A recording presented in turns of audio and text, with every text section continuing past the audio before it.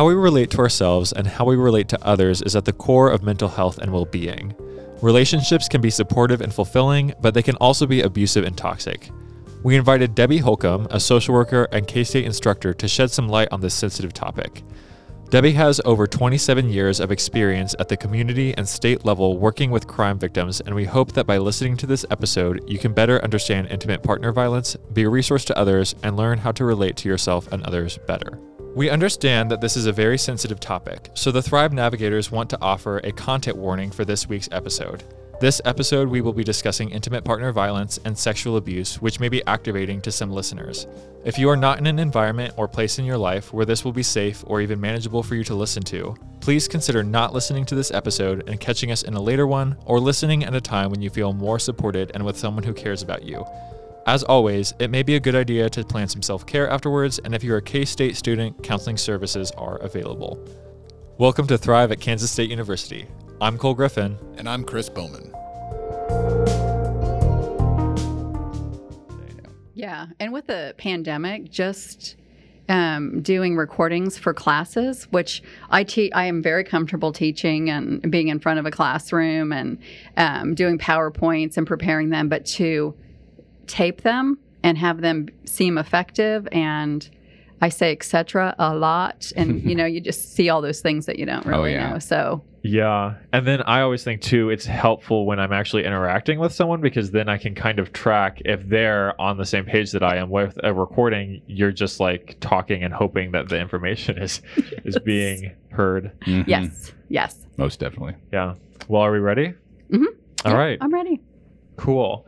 Well, we are very excited to have you here, Debbie, to talk about intimate partner violence. And I was wondering if we could start by having you tell us a little bit about yourself and why this conversation is so important. Yes. I have been in the field of victim services for quite a few years, about 25 years. And I'll start off with, it's really important because it impacts everybody. It doesn't matter what we're doing, what our career is, where we work, where we live. Intimate partner violence touches everybody in our society. Mm-hmm. I started out actually as a student in the social work program, and we had to do volunteer hours. Mm-hmm. So I heard that you could get 24 hours counted towards your volunteer time. At that time, we had to have 100 hours. And if I went to the Crisis Center, which is a program here that serves victims of intimate partner violence and sexual violence.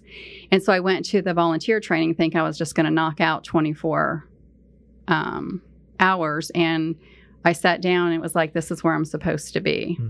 So I have worked as a volunteer at the Crisis Center for victims of intimate partner violence and sexual violence.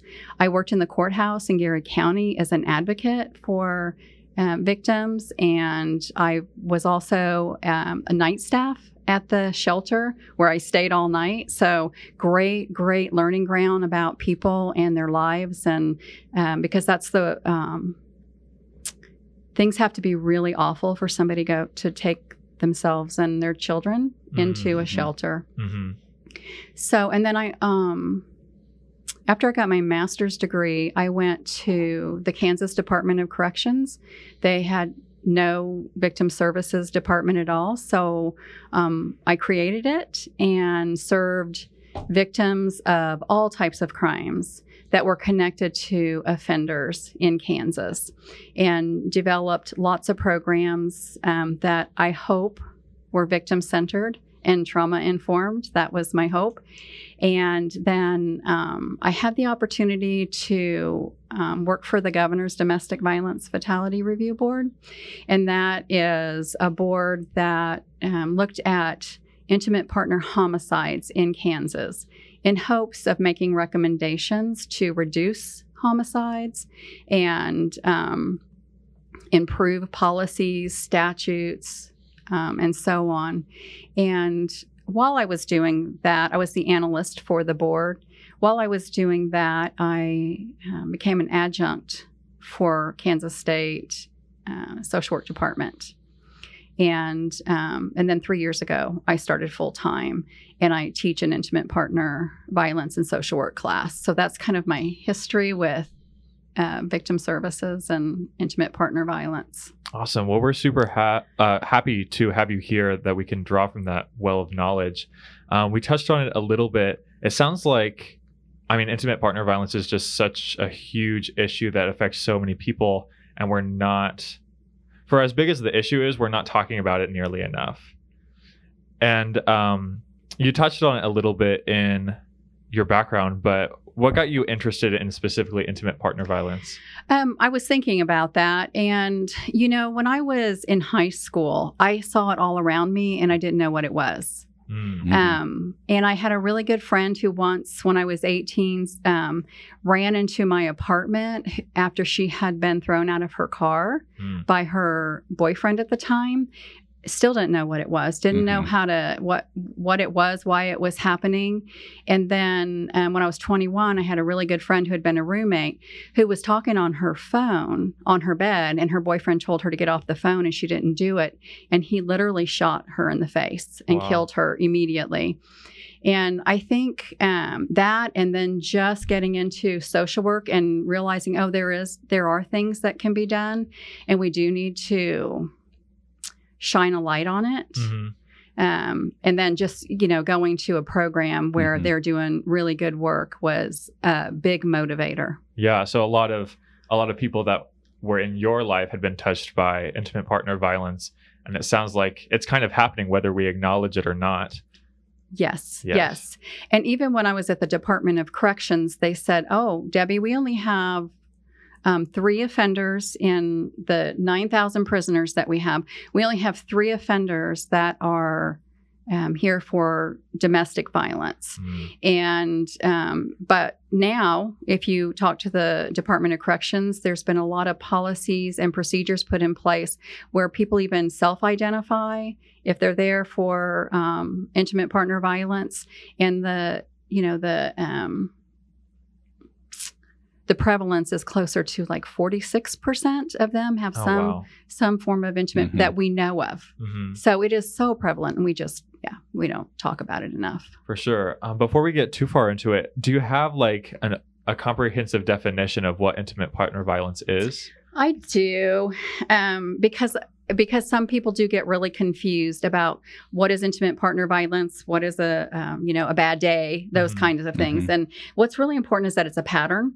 Yeah. So in a relationship, that it's a pattern of abusive and coercive behavior, and the behavior is used to gain dominance and control of one partner over the other.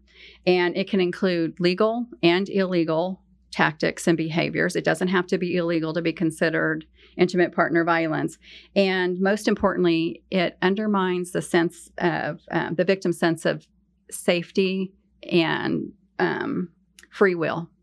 So that's the definition that most people who work in the field use as their foundation. Yeah, and as you were speaking, it sounds like there's quite a range too. When we think about intimate partner violence, we think a lot of like corrections and people who have been in prison or something like that. It sounds like there's quite a range of what it can affect. Right. It does not, like I said, it doesn't have to be illegal, and it can be completely and totally in the relationship emotional abuse. And it doesn't necessarily always move to physical abuse, because that is what we think physical abuse. So, and it's really hard to, I think, for if we think about it and we think about how we really don't talk about it, if you think about what our society, how they portray victims of intimate partner violence.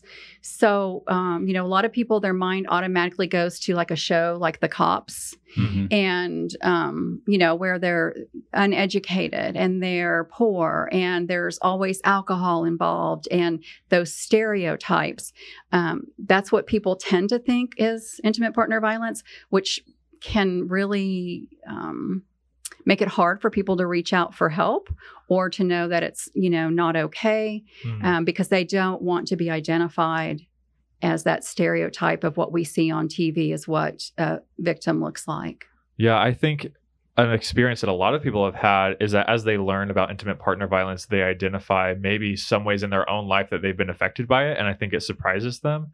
I know for me, sitting in social work classes, there were times when I would hear things about intimate partner violence and be like, wait a second, I've been in relationships where that has been the case, or I've seen relationships where that has been the case.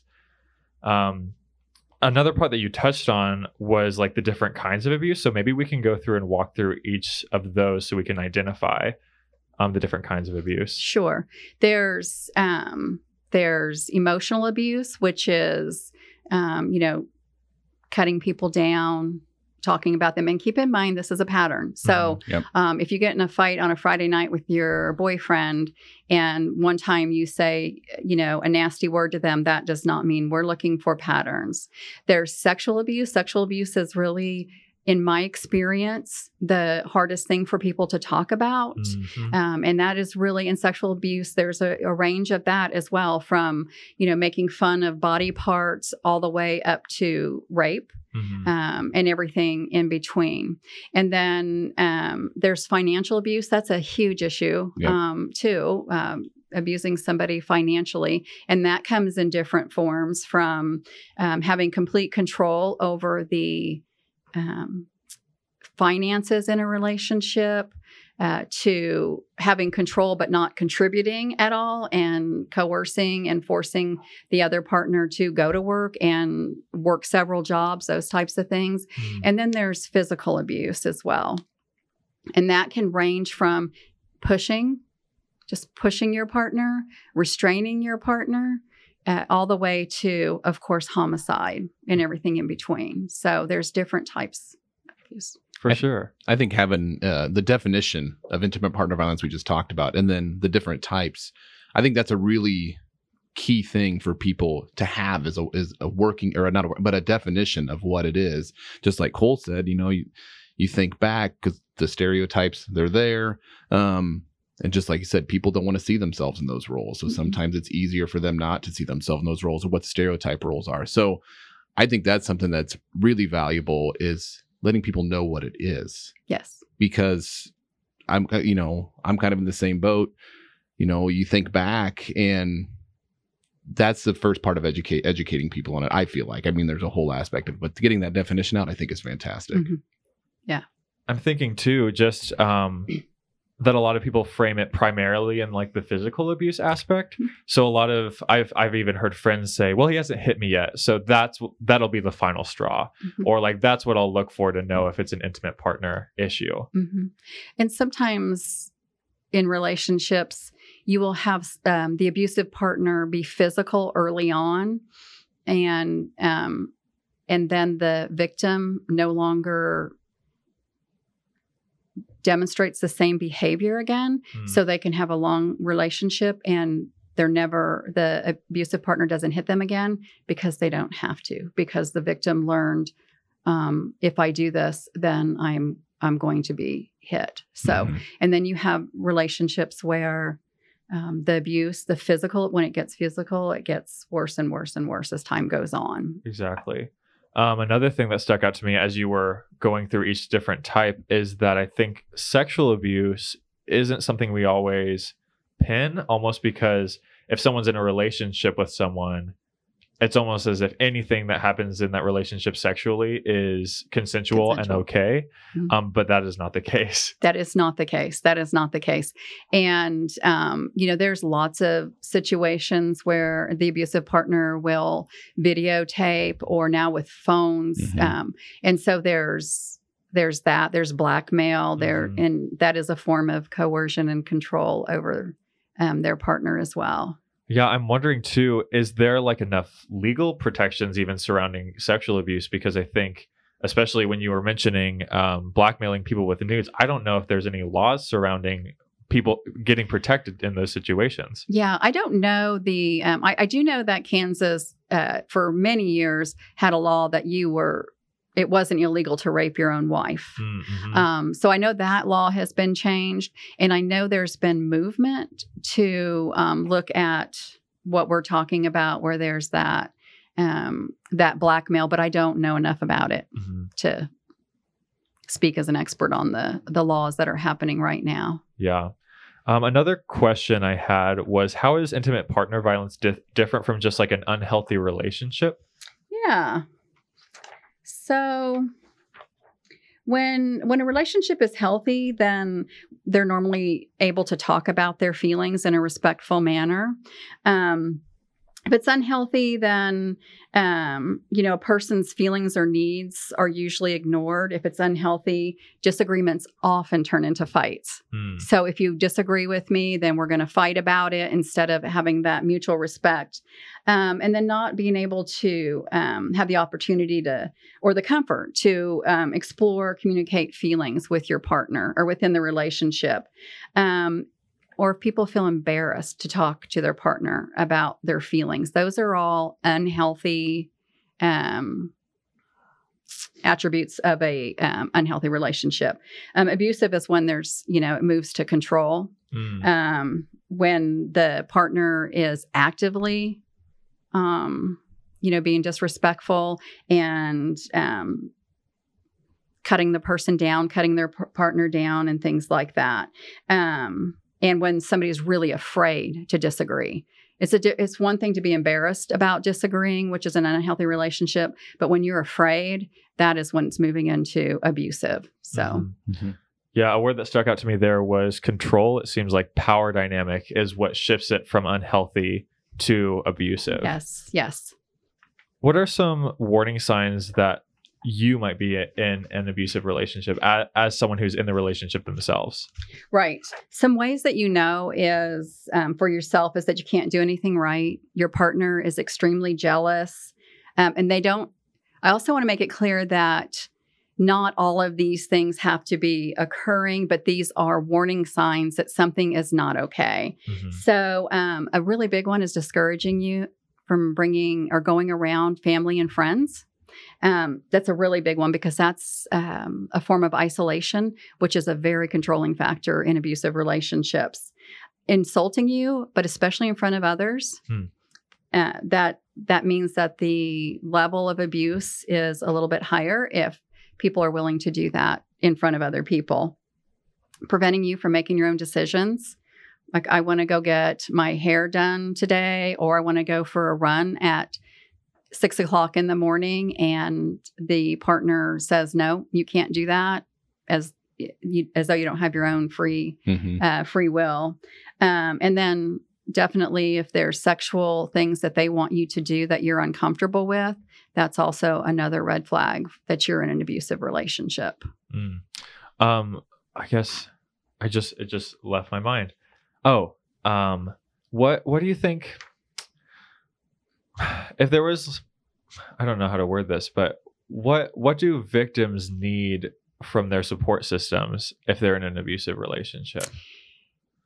That's a really good question. Everybody has different needs, first of all. So being able to start where they are is really important. So everybody needs something different. But I can tell you what they don't need is to be judged. So they need people to talk to them openly and with kindness and not with judgment. There are a lot of different reasons that people stay within an abusive relationship, but they need to also be believed. I have done trainings across the state of Kansas where I've had people say, that would never happen. When I'm giving examples, I have examples of real lives where really horrible things happen. So believing them, and then also assuring them that it's not their fault is something they need. And then resources, whatever resources. And when I say resources, it could be anything that they need. It could be childcare. It could be advocating with the campus for certain things, so that it's all resources can be different for different people. Yeah. So there could be some confusion about why someone might stay in an abusive relationship. What are some common reasons that someone might stay in an abusive relationship? One of them is fear. What I have found in my experience is that that's the biggest reason people say. And again, if we go back to that stereotype of what a victim looks like, fear that they will be seen as weak, but also fear of the abusive partner and the threats that they have made. Because it's very common for those that are being abusive to make all kinds of threats against their partner. So there's that. There also can be financial reasons where there's no way this person is going to be okay, especially if there's children involved, if the partner's not there. And when I want to go back a little bit on the fear, because when we think about safety, our society automatically goes to they have to leave to be safe. And sometimes leaving is the least safe thing to do. It can actually increase the danger in some relationships. So that's something that we need to take into consideration. And also love. They love their partner. They believe their partner is going to change. There are a lot of, what I also want to stress for people is in any relationship, oftentimes there are so many good times. There are so many good things. There are, and I would tell people that you pick that partner because of the strengths you saw in that person. And we need to also acknowledge that they love that, if that's where they are, that they love them and that they're really important to them in their lives, and they don't live constantly with abuse going on. Some people do. Every case is different. Yeah. Something that also caught my attention was the expectations that we have as outsiders for people that are in intimate partner violence situations. I don't know, can you shed some light on what our expectations should be, or should we be expecting anything from those relationships? I think what our society needs to expect is for people to stop abusing their partners. And the language that we hear is all about victims and what they do, what they can't do, why don't they leave, what's wrong with them. When in fact, what we really need to be asking is, what is wrong with that person that they're able to do something like that to an intimate partner? Yeah. How should we frame, I guess, the word that I want to say is abusers, but maybe there's even a better term. Yeah, there's a lot of discussion about language for victim and survivor and batterer and abuser. Those and I'll start with the victim and survivor. I want to say something about that. Yeah.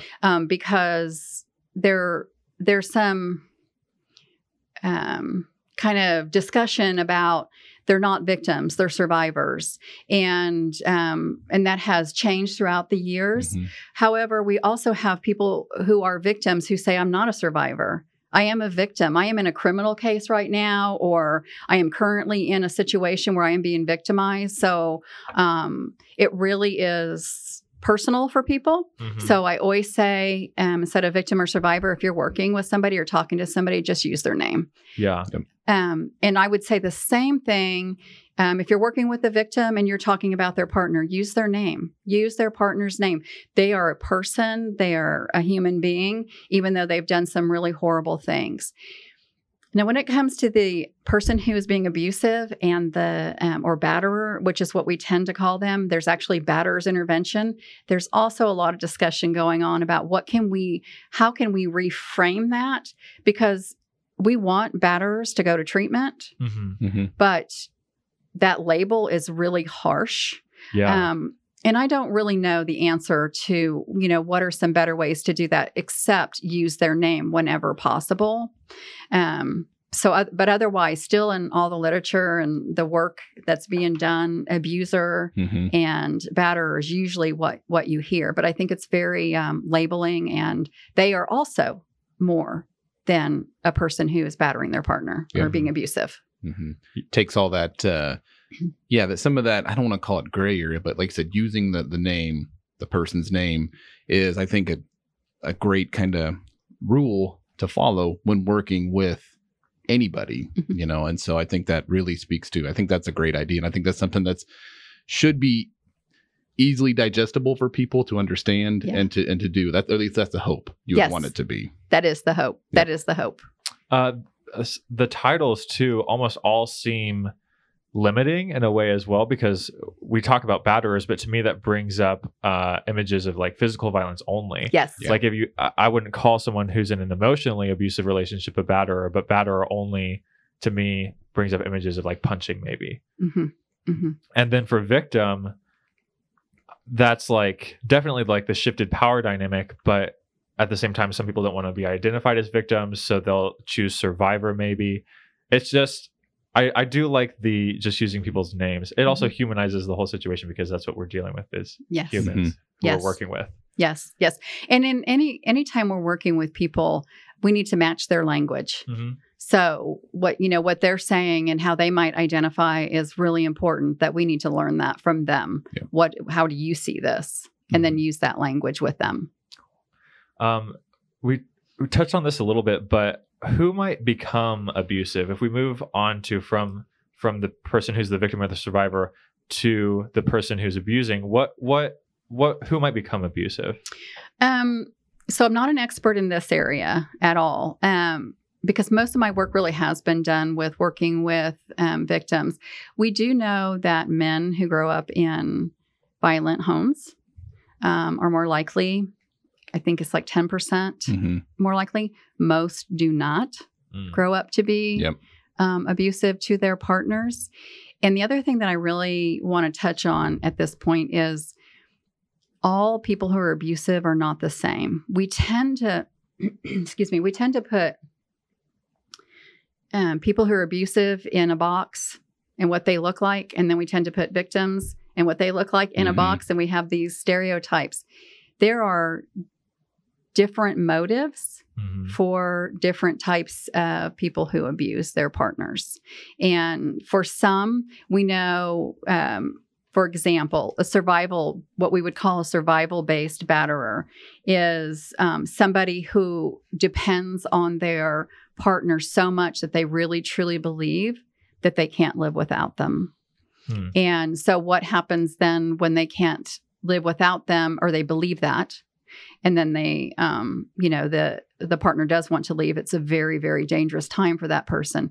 But that person, that survival-based batterer, is very likely the reason that person is behaving that way is because this person is the first person in their life. Their partner is the first person in their life that showed them love and cared about them, and they don't want to let that go. So that can really tell you a lot about their history and their childhood. Yeah, it also seems that we try to attach these broad labels like abuser to someone, but it sounds like even situationally, it can be different, where like in every other aspect of their life, they could be thriving, seem really healthy from the outside, but in each situation, it can be different. Can like circumstance activate kind of abusive behaviors, or is it something you can always predict? It's not something that you can always predict. If you have somebody who is sadistic, which is the most rare, the least common type of person, that can be really, really hard for people to predict. But there are a lot of victims who can tell you when A, B, and C is happening, I know that things are going to get really bad and this person is going to become abusive. Is there, and maybe I don't know if this is, they talk about, previous trauma. So we're talking about the abuser or in the relationship. Is there any, I know like their adverse childhood experiences, things of that nature.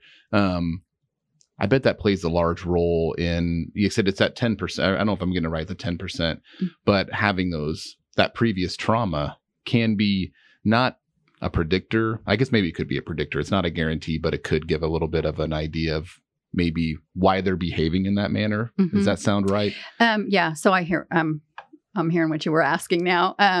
Yeah, it does. And what we have learned is that one of the most important components for people who, or at least for men who are abusive to their partner, is the relationship with their father. So if the relationship was not healthy or abusive, then that can definitely impact them.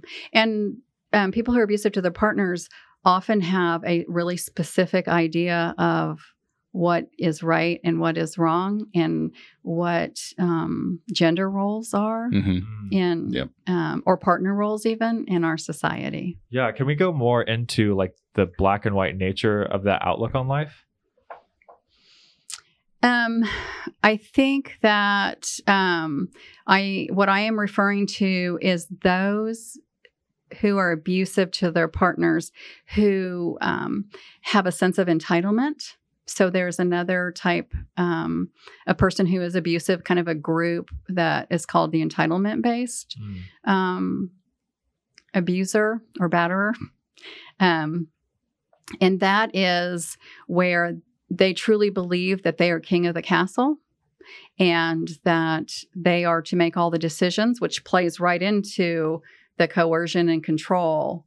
And so when things aren't done the way that they want done, then they believe they have the right and they're entitled to be abusive. So we talked about entitlement-based abusers. Are there other types? There are. And so the Family Peace Initiative in Topeka has done a lot of work, and they've done research on recidivism rates for protection orders and being arrested with after somebody has completed a batterers intervention program. That's just what it's called. Yeah. So they have they've done a lot of research and they're not clear cut. So some kind of fade into each other, but sadistic based, entitlement based, and what did I say earlier? Sadistic, entitlement, survival based. Survival based. No. Yes. You got it. Yes. So we talked about entitlement based a little bit. That's where control is a really big aspect of that. What survival based would be like, they literally cannot live without the person they're abusing. Right. They think that. They believe that. They believe that they wouldn't be okay if their victim left them. They also, you will hear from some victims that the person abusing them is never remorseful, but in a survival based person, they really do come across as very remorseful, and they're truly remorseful because this person means so much to them that they feel awful once they have been violent. They display extreme jealousy, and they also blame their victim for how they feel about themselves, and they're they also express a lot of fear about abandonment, and you're going to leave me, and I'm nothing without you, and this is your fault. And with life going, in relationship, if the more aspects in your life, say children, things of that nature, it gets even more difficult. I mean, that's what I think about is you got so many aspects to take into account when, say, you find yourself in a relationship of this manner. That's where my mind goes, with children, with things of that nature, and job. I mean, just your vehicle. I mean, your assets, all that stuff. It's so complicated. It is very complicated, and it's just not simple. No, and that's why I think they said having social work, having people that are there, like the judgment piece that you talked about of what people don't need. It goes back to Cole and I have created a training that we're giving to students, and one of the videos they talk about judgment when they're talking of empathy and sympathy. And Brene Brown is... It's from your class, actually. That's how I knew about it, is Brene Brown's video on sympathy versus empathy. And when she says, try not to be judgmental, and that's hard based on how much we like to do that, that makes my eyes open up. And you just kind of think back, that's a true and accurate statement, unfortunately. Yes. And so just that reminder piece. But yeah, Brene Brown, like I said, it's a great video. We may even put a link to it in our bio and things. I mean, we can do all that kind of stuff too. But anyway, that's when you said the judgment piece. Yes. That's the first place I go to. It's like people tend to do it because I don't know if they like to, but it's just what we do as society a lot of times. It is what we do as human beings. Yep. So even when you find yourself being judgmental, I just encourage people to figure out where that's coming from. Because we're humans, that's what we do. Exactly. We're always assessing and judging, but it can be harmful. So just learning more about more about yourself. Yeah. And where is this coming from? Well, we know where we get these stereotypes if we'll take a minute and figure that out and have grace for people. I love that word, grace. I ask for it quite a bit. And, but anyway, yeah. Yeah, I think just as like a survival instinct, like categorizing really is good in a lot of ways. We'll categorize things into like dangerous and safe just for our own survival. But then it becomes a problem when we put that on something that it doesn't belong on, or we'll create boundaries where like this person is only an abuser or this person is only a victim. Yes. And that's something that's really important, just to follow up on what both you were saying, is that their lives are all of our lives are complicated. But if we think about a person and all of the things in their environment, they are more than being abused or being abusive. Yep. And there are things that are more of a priority for one person than another. Yeah, I wonder too, as we're talking about how much more people are than just a victim or just an abuser, when they're in the situation or in an abusive relationship, does that kind of be taken away where like, I am imagining like if I was in an abusive relationship, that is the most important thing and almost the defining aspect of my life is that relationship. Would I be right in saying that? You would be right in saying that for some people. For some people, it is not. Mm-hmm. Some people are very focused on many other things and hope that this will get better, but it's not every day or it's not frequent. Mm-hmm.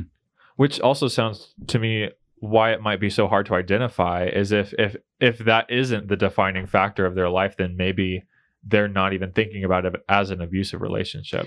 Right. And then also to go back to if there's not a lot of physical violence, sometimes people just do not recognize that this behavior towards me by my partner is abusive. Mm-hmm. They just don't recognize it. Yeah, I'm even thinking of the dynamic of how men and women are viewed different sexually. Like there's this idea that had been part of my upbringing where like women are always supposed to be sexually available to their partners and that's part of their role. And so they can't even even though that is literally an abusive behavior, it's been marked as like good and supposed to happen. Yes. Mm-hmm. And I've heard that from lots and lots of victims. Yeah.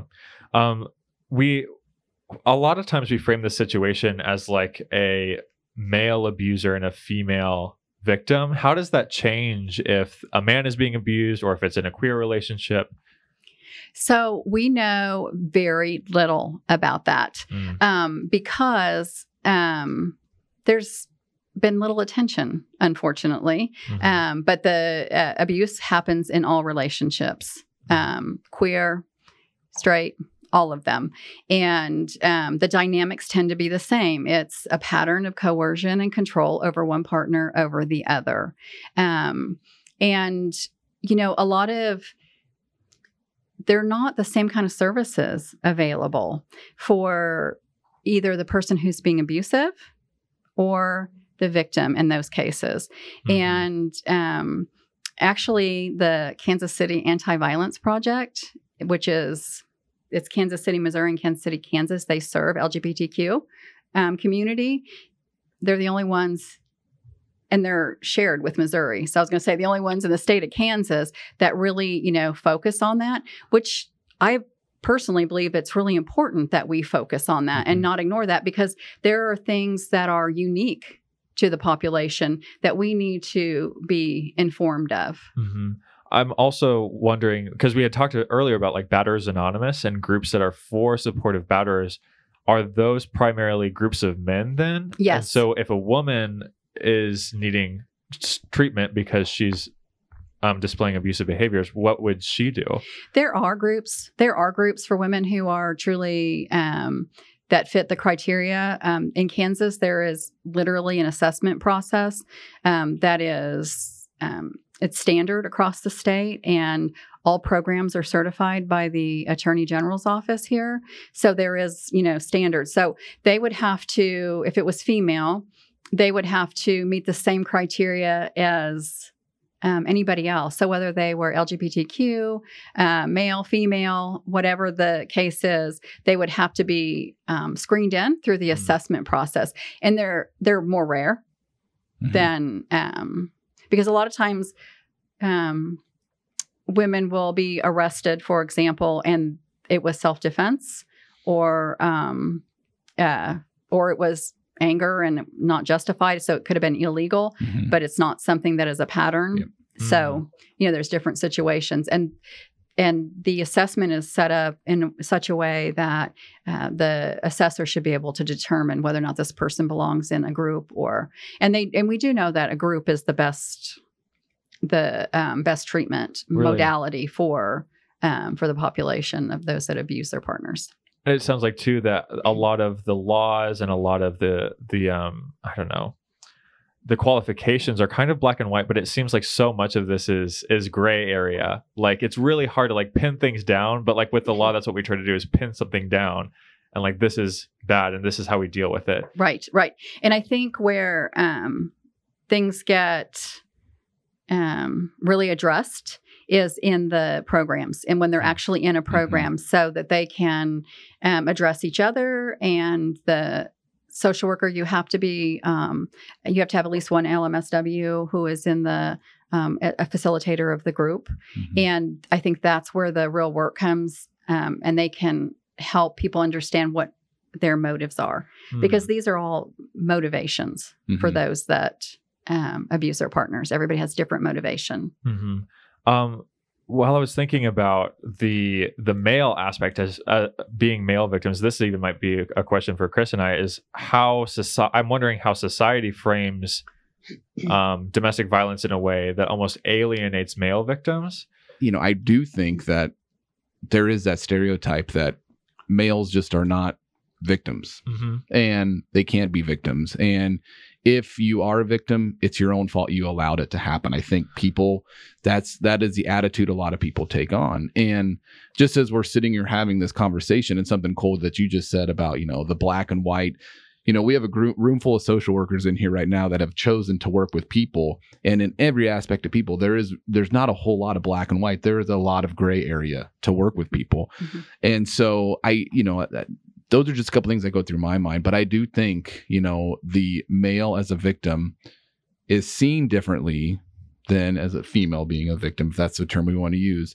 But sitting through this and talking with what you're saying, Debbie, is that the abuse, it's about, the pattern, the power dynamics. It's all the same, and it doesn't matter male, female. If you're a victim, you're a victim. Or if you're in that situation, then that's just who you are. But I do think it's seen differently. And there is also, we can't ignore the fact that there is systemic power differentials for, between males and females in our society. And there always has been. I think what is concerning mostly is all those stereotypes and how it keeps people from reaching out for assistance and, being embarrassed, because you're already embarrassed if you're female, but if you're male, your expectations in our society are still pretty high for how a quote man should act versus somebody else. And so for example, here in Manhattan, if you're a male and you call to get services, they're going to provide you services. They're going to do the same assessment process that you would do with anybody else.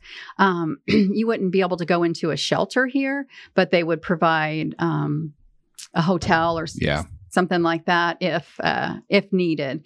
There is one, as far as my research has ever shown me, is there's one shelter in the country that is for males only, because most of the all of the shelters for intimate partner violence and sexual violence are for females. I would wonder too, with the one that on the side of the male, if the male was the one that was in, that was experiencing the violence, the trying to reach out for help, it may take them longer to reach out for that help. And so that violence, I don't want to say is more advanced, but they may be experiencing more violence because, again, that societal view of I should be able to handle it because I'm the quote unquote man. I can't be the victim.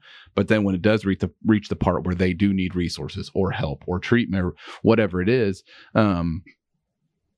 more advanced. And then it's sometimes a little bit, I don't know how I'm trying to say it. I want to say a little harder to try to, work with that person, or there's maybe some more things that they need to work on when they do reach out for those resources and treatment. Does that make sense? That does make sense. And I can tell you that I worked with one male who identified as a victim, and he would only talk to me on the phone. Mm-hmm. I asked to meet several times and he just refused. And the embarrassment was overwhelming. It is for almost everybody, but it was really overwhelming for him. And one of the things that always stuck out to me was what he said was, I was raised never to raise a hand and be respectful to women. Yeah. So it was just beyond him to think, which there's a lot of men who aren't raised that way. Yeah. So Yeah.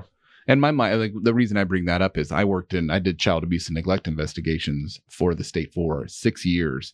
And in some of the communities that wanted to try to, if there was an abuse situation or neglect, the community would take care of it instead of reaching out for some professional help.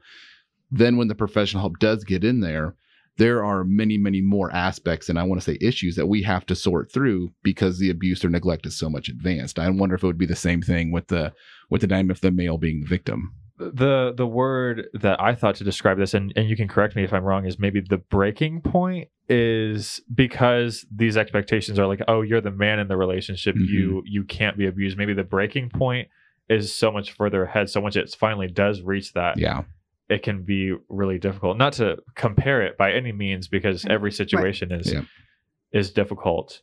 Another thing is, I mean, not to get too personal, but I through one of your classes realized that a relationship that I had been in the past had been abusive, and I'm a gay male, so this is a little bit different for straight people, is that like something that I would tell myself a lot would be like, oh, I need to be more powerful than this. Like, I should be able to do this alone. Like, I need to be the man in the relationship. Or, I mean, granted, it's both men, but like, I need to be a man in this relationship.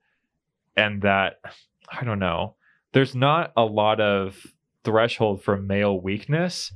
And it's almost as if the resources are pretty, like I don't know, the whole situation is set up that like men aren't allowed to be weak. But that almost has to be an acknowledgement in order to get resources. Like, it needs to be okay to be in a situation where you're not strong. Reducing that stigma is, is important for any, for so many things. Mm-hmm. Yes.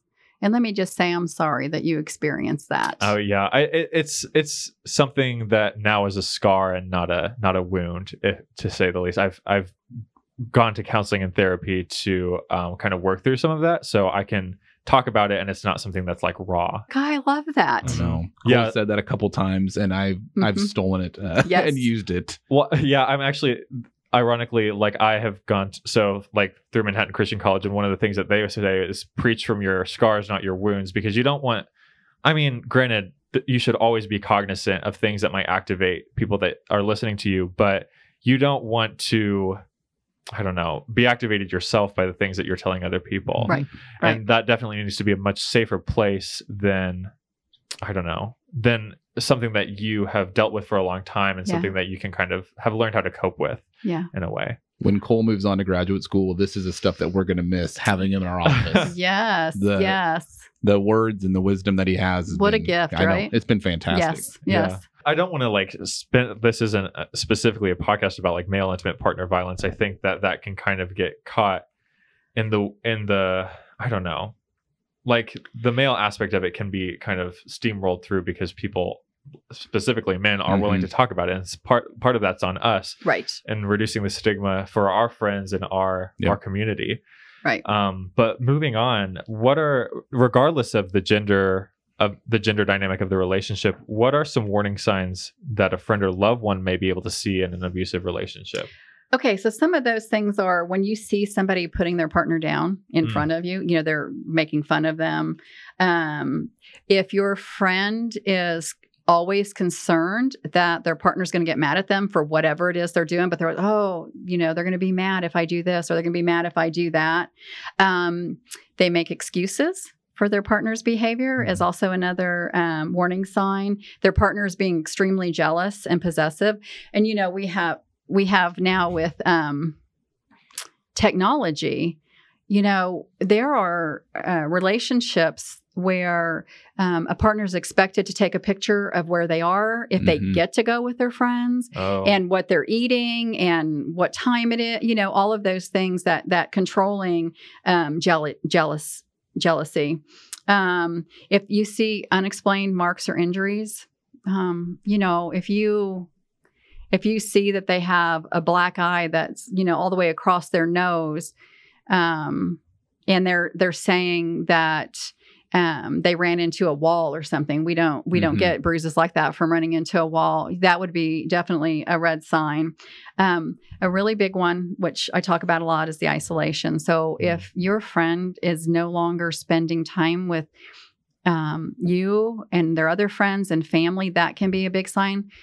And don't get me wrong, because when you're first in love with somebody and you're first dating them, it is very common to kind of isolate together for just a little while you're getting to know each other. Yep. But if that continues and you see your friends not actually even kind of allowed to be with other people, that's another warning sign.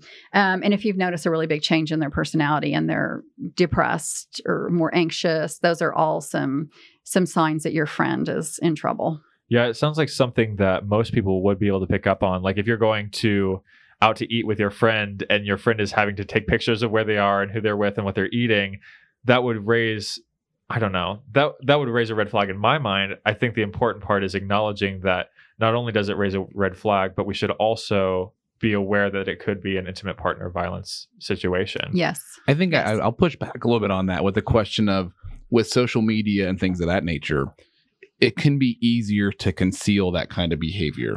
If I'm taking pictures where I'm at, and I don't want someone to know that I'm in a violent relationship, I'm just posting to Instagram, or I'm taking a picture of my food and things of that nature. And then when we're talking about the isolation, think of the situation we're now with the pandemic, where, I know we're not always in a pandemic. Let's cross our fingers that we are not always in a pandemic. But again, I think it's paying attention, like I think you said, Debbie, about the explanations, of the isolation. And again, I think that, like I said, not too much pushback, but some things are a little bit more easily concealed, and people can explain them off a little easier. And so that's where, those people that you do care about. I always tell people, when you're going to have a conversation with someone that you're concerned about, transparency is your best friend. Yes. Be transparent. Let them know this is not a time when you have a concern to try to hide things. You should tell everybody, be very transparent of why you have that concern. So, not to be too difficult, but that's something that just kind of hit my mind. No, it also reminded me too, is like with social media, a lot of people will post like their relationship status or pictures with their significant other, and it can give kind of the air that it's a highlight reel. Social media is a highlight reel, that their relationship is so good. And even that might be part of the manipulative aspect of it, is like a curated social presence so that no one suspects what's going on. Yes. Yeah. Valid points. Yeah. I don't know. So as someone who is a bystander, how do you respond when you see these warning signs? Well, I think that, first of all, like we've already talked about, be non-judgmental. Just if you've got some kind of value conflict going on, set that aside. One thing that I want to say first, though, is if you have concerns about anybody being in an abusive relationship, do not talk to the two people together. Mm-hmm. That is a go-to for a lot of people. Like, I'm going to talk to, Joe and Samantha, and because I'm really concerned about how he's treating her and I don't like it, that can be really dangerous, because Samantha's probably, if Joe's the one who's being abusive, Samantha's probably not going to be able to safely talk about anything. And she will probably shut down even more once. So I do want to say that. But be non-judgmental. Start where they are. So if they open up to you, that's what you want to do. You want to say, can you, please, if you're comfortable, this is between you and I, be supportive of whatever their decisions are. So they might have lots of reasons that they don't want to end a relationship. But if they do want to end the relationship, be helpful as you can with that. acknowledge what they're going through, acknowledge how difficult it is to be in a relationship if that's what they're saying. You can encourage them to, be involved in other things. But that's, you just need to be really careful about what you're encouraging people to do. Because you don't want to just go in and say, you need to do this, this, and this, and this. We don't need to tell people what to do. Because if it doesn't work out, whose fault is it? It's your fault. Help them develop a safety plan. And encourage them to talk to people who can really help and provide them guidance. And of course, offer them resources. So that is what you can do if you see, warning signs, or if you know that, and again, it's not their fault. Mm-hmm. Should you approach them? So we've talked about kind of if they open up, if you're noticing these warning signs, should you start that conversation? If you can't, yes, if you can, in a private location without all your friends. It doesn't need to be, you and 7 of your friends. It doesn't need to be with the person and their partner. But if you can do it one-on-one and say, I've noticed these things and I'm concerned, and this conversation can stay between us. And I think the transparency thing is like, I'm really concerned about this. And if it's nothing, it's nothing. Yeah. But if it is something, then yeah. And I'm also thinking too, a lot of what we're talking about is if you have a relationship primarily with the victim, I'm wondering too, if you have a relationship primarily with the person who is abusing, like how do you approach someone who might be abusing their partner? So this is where, we do know that men are in abusive relationships or and are victims, but we do know that most are females. That's what we do know. And so most of the time, the person who's being abusive is a male. And so this is where we need people and men to step up. But you have to do it safely as well, and not in a shaming way, in a judgmental way, but to say, oh, wow, that really concerns me that you're calling her those names. Yeah. And if you can do that in private as well, and just find out what's going on. And, because many people who are abusive don't want to be. Yeah. They didn't grow up saying, oh, I can't wait to grow up and be abusive to my partner. Yeah. It's almost as if like we primarily frame this as like a female situation, but if we expand it, that's something that can be a call to us as men to to first be able to address our friends if they're in an abusive relationship, but also if they are showing abusive tendencies, to kind of address that as well.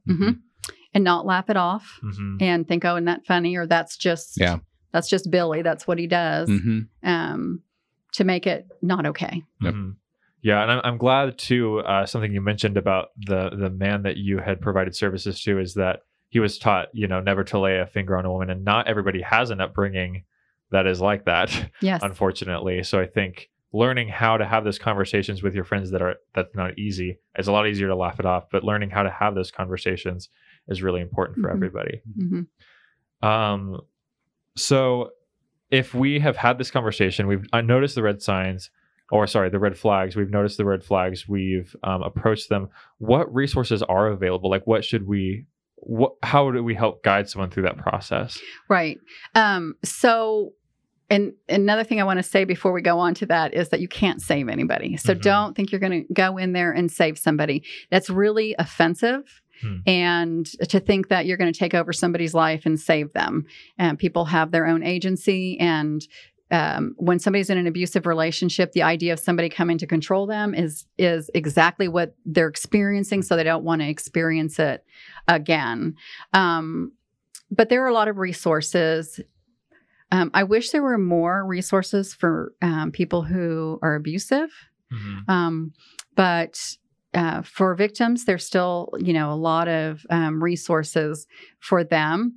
And so one of the things is if you went to kcsdv.org, they have in Kansas, they have a map of all the victim service providers for intimate partner violence and sexual violence in Kansas. And I think there's about 30 different programs. And those programs can help you with all kinds of things. When you get services and that's something that would be really helpful to tell your friends if you were talking to your friend, that going to something like the Crisis Center here in Manhattan doesn't mean you have to go to shelter. That is not the only service that's available. That's usually the last thing that people want to do, but it's a great service to have if necessary. But you can get, there's support groups, there's advocacy within the community. So, they can help you get set up with childcare and, other things that you need. They can help you with protection from abuse orders. And I would say to any friend, do not walk through a protection order process with a victim without having them go through an advocate first, because it can increase the danger if somebody goes, just because that's a go-to too for people. Call the police, get a protection order, and go to shelter.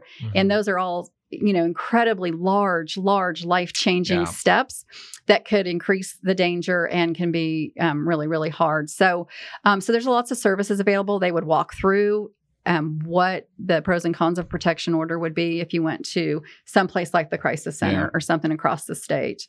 And then there's the care office here on campus here at K-State. So that's a resource.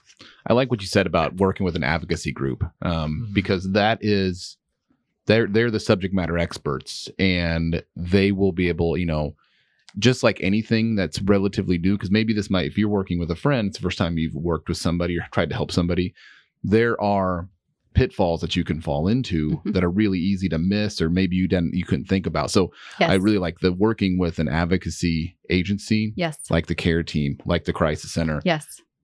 This is what they do. The ones I've worked with as a social worker, they've been great. And so I really like that is something you can be there, as you can be a support with them as a friend, but they can also have an advocate there to help them in that aspect too. Right. And another advantage of working with an advocate is they have different confidentiality guidelines than lots and lots of people. So they can keep, what you're talking about confidential with limitations, of course, child abuse and elder abuse and things like that, homicidal, suicidal thoughts. But I really encourage people to hook up with an advocate. But there are also national hotlines. It's anonymous. You can just call and just talk. Most of the websites now, you go on, there's a button immediately pops up, says if you're not safe, hit this button, and somehow they've got it figured out how to clear it so that if your partner looks to see where you've been, you can't see. That's all magic to me. It's above my pay grade how that all works, but it helps with safety. So things like that.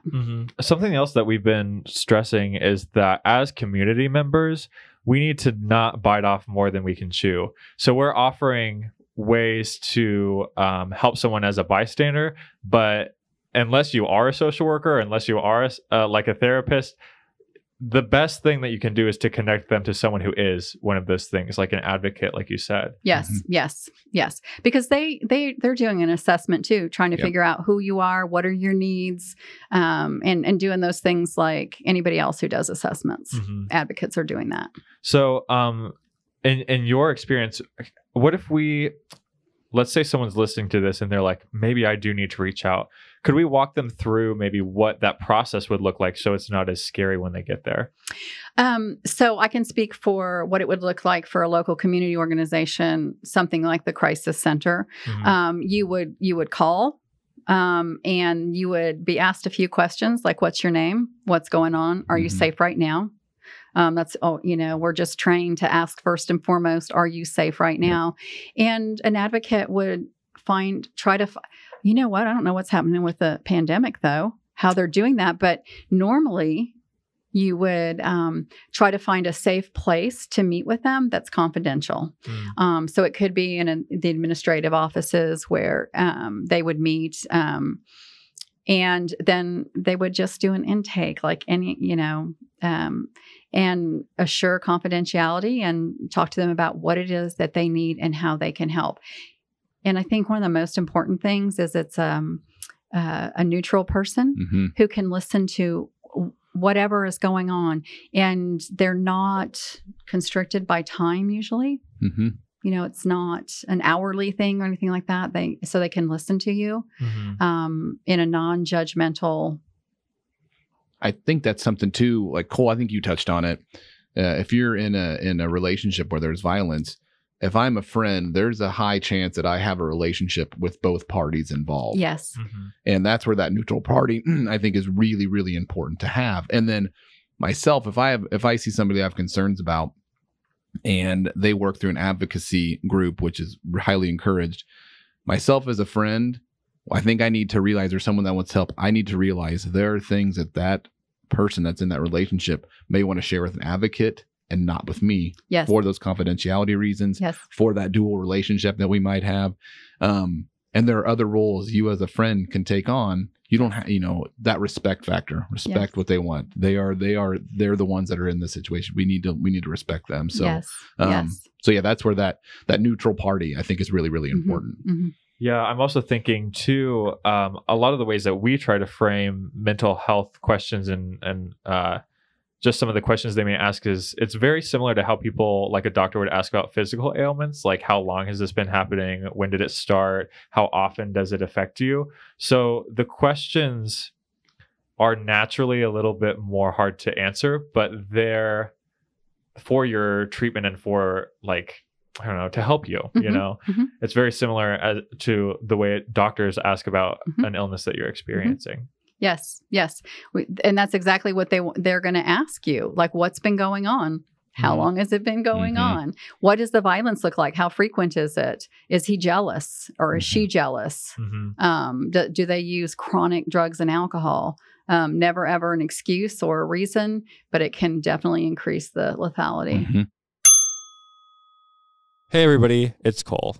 After talking with Debbie, we wanted to clarify that the only similarity between seeing a doctor and seeing an advocate is that both have expertise in their field and will assist you in evaluating your needs and exploring your options. We did not at all want to give the impression that being a victim of intimate partner violence means one has an illness. We've talked a lot about this as well.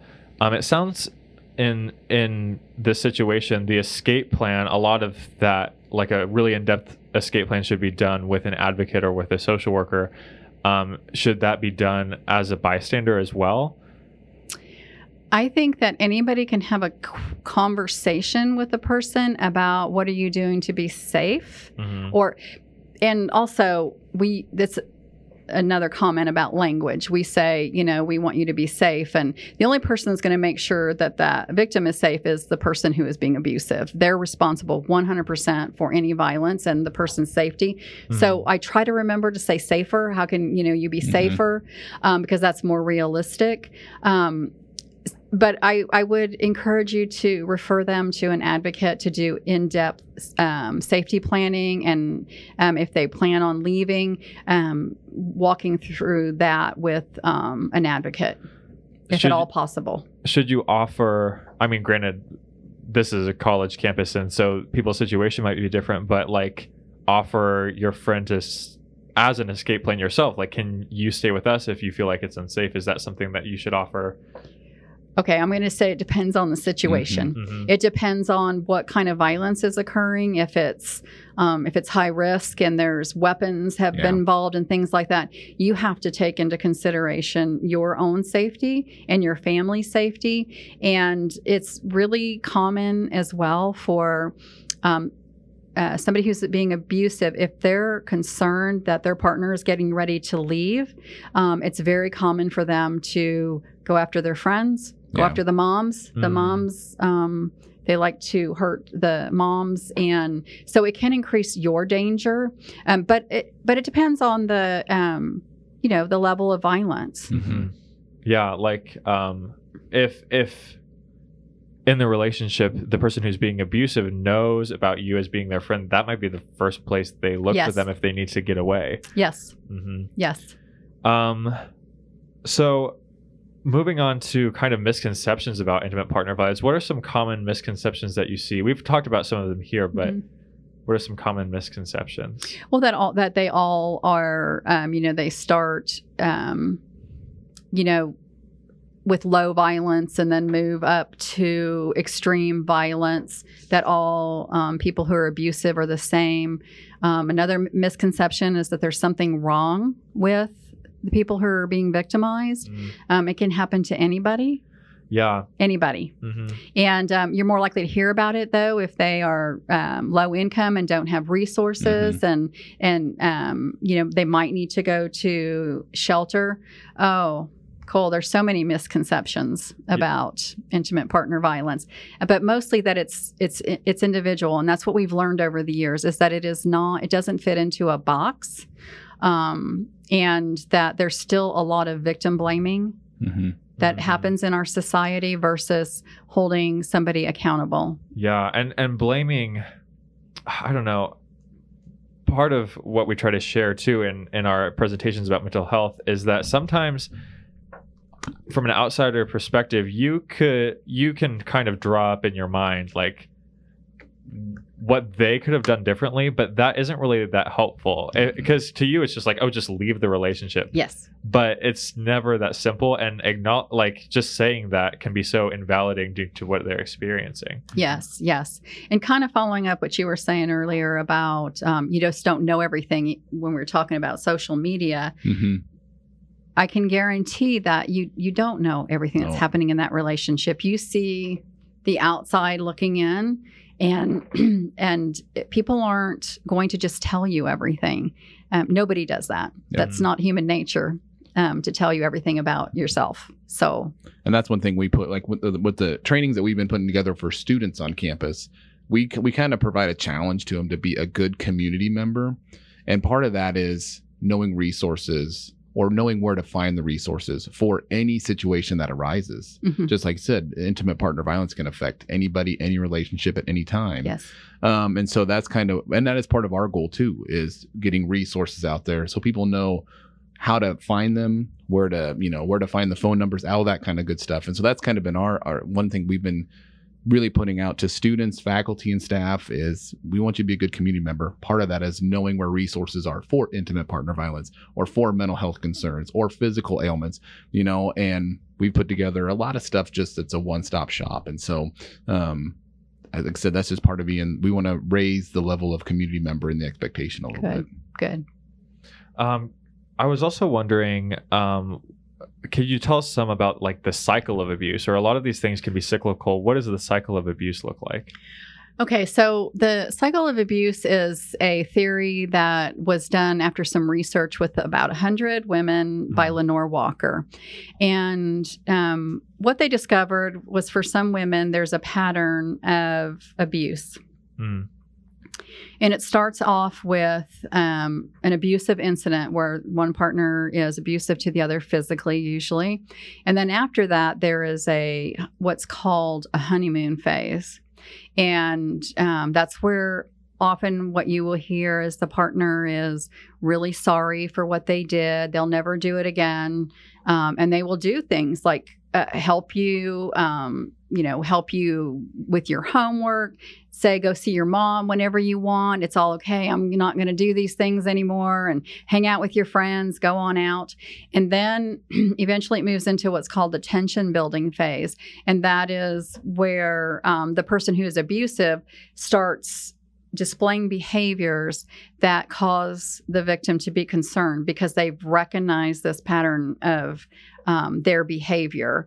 And this is also, you will hear people say this is the walking on eggshells phase. And then there will be another acute incident.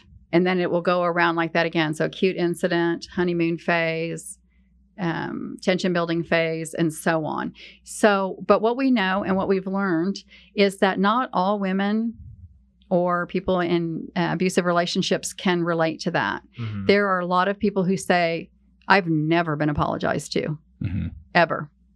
There's never been a honeymoon phase. It's just been this way. So we do know that some women can relate to that. So that's one of the benefits of being with an advocate, because they can kind of look at what's happening and what is the offender's behaviors so that we can help safety plan according to the behaviors of your offender. Mm-hmm. I also wonder about like repeated incidents where someone would either go back to an abusive partner or would find another abusive partner. Can you shed some light on that as well? It's very common to go back for so many different reasons, because you believe that person is different, because you love that person, because you need that person for some reason or another, because you have kids and so on. It's very common to do that. And it's also when we see people who go into a new relationship and it's abusive, we know that that's usually because offenders can see people's vulnerabilities. So that's also very common. I had a thought that I wanted to... A question I also had then is this idea of grooming that I've heard before, where people that are abusive might like kind of test the waters with people before they engage with them in a relationship to see if there's someone that they can control. I don't know. I do know that you don't ever go on a first date and get beat up and raped and then go out on another date. Yeah. So it usually is some kind of gradual abuse. It starts out very small usually before it gets more violent. Yeah. Mm-hmm. I'm kind of moving to the macro level. How do we as a society prevent abuse? I think that we need to be looking at how our children are being raised and looking at, that violence is not okay, that bullying is not okay, and treating people equally, males, females, and all genders, and not rewarding that kind of behavior. And then, when it is happening, to respond appropriately to the people who are doing it. Because a very wise friend said to me one time, you can take all the victims of intimate partner violence in the United States and put them on an island and take their kids with them and give them everything they want, massages, all the food they want, being cared for however they might want. And in the end, you haven't ended intimate partner violence because all the people who are abusive are still here. And I can tell you, that's what I forgot to say earlier, is that I left the crisis center for a couple years when I went to the Department of Corrections. And I came back for a couple years and realized quickly that we were working with different victims of the same offender. So I wanted to just kind of flip that as well. So it's really common to see one offender have 6, 7, 8 victims. But because there's not accountability to that person, so that their behavior is stopped and not rewarded or minimized. I think what happens mostly in our society is that it is minimized. So there are laws that need to be strengthened. There are policies within agencies that need to be strengthened. Even if you think about community corrections or probation or parole, how are you responding? Are you minimizing the fact that, the offender might have been arrested on Friday for a fight with his partner, or are you looking at it and getting this person help? So those are some ideas. Yeah. Shifting the focus too, it seems, to preventing offenders from becoming offenders or from developing in a way that causes them to be abusive. I think that even goes through, especially on the men's side as well. Like if your friend is roofing someone, that is not good behavior. Right. That is not good. Right. It's illegal. It's wrong. It's dangerous. Yeah. And it's something that needs to be addressed. And it's something that maybe as someone you're close to, that you can have a lot more say into their life than a random official somewhere, or practitioner. I can't think of any other questions. Do you have any final words to say or anything you'd like to touch on at the end? That's a lot of pressure there, Cole. Oh, well, you can think about it too. Yeah. No, I just think that I appreciate this opportunity. Mhm. I want so much to know that if you're in an abusive relationship, that you're not alone, and that if you are abusing somebody, you're not alone. There is help out there. It's limited, but you can get it. You can stop being abusive. Mhm. There's been really good results from some of the programs in Mhm. Kansas. So it's something that I'm really happy to, shine a light on. Unfortunately, it still exists so much. So yeah, that's what I would say. Thank you so much. Yeah, thank you so much.